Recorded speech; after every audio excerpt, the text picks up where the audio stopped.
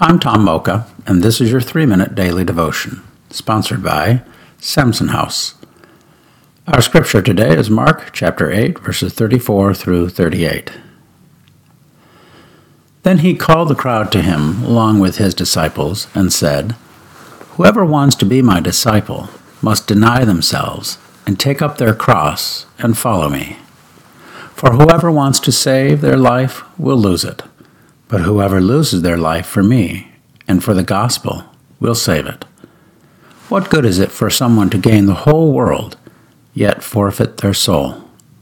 Or what can anyone give in exchange for their soul? If anyone is ashamed of me and my words in this adulterous and sinful generation, the Son of Man will be ashamed of them when he comes in his Father's glory with the holy angels."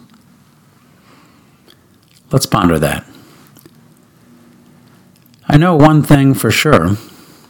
I don't want Jesus to be ashamed of me on Judgment Day. Yikes. That's not a happy thought. So how can we be sure that won't happen? Verse 34 says we must take up our cross and follow him. I suspect that falls into the category of easier said than done. Eleanor Roosevelt once said, "He who loses money loses much. He who loses a friend loses much more. He who loses faith loses all." Jesus said, "What good is it for someone to gain the whole world, yet forfeit their soul?" I wonder if that's what Ralph Waldo Emerson was thinking about when he said, "Money often costs too much."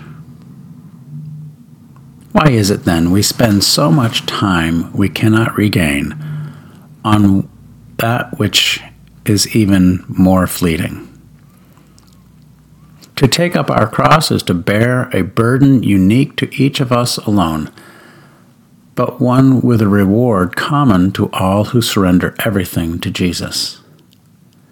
The writer of Hebrews knew that kind of abandon, saying, "Therefore, since we are surrounded by such a great cloud of witnesses, let us throw off everything that hinders and the sin that so easily entangles, and let us run with perseverance the race marked out for us, fixing our eyes on Jesus, the pioneer and perfecter of our faith.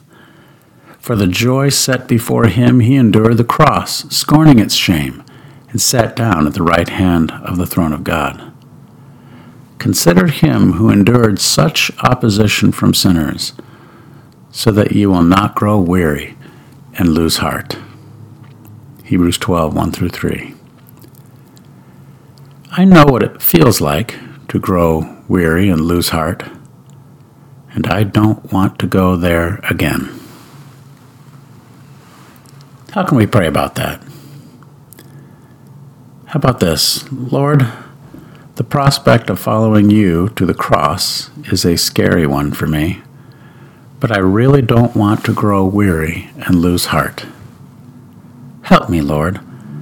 I need your strength and encouragement. Amen. Thanks for listening, and have a great day.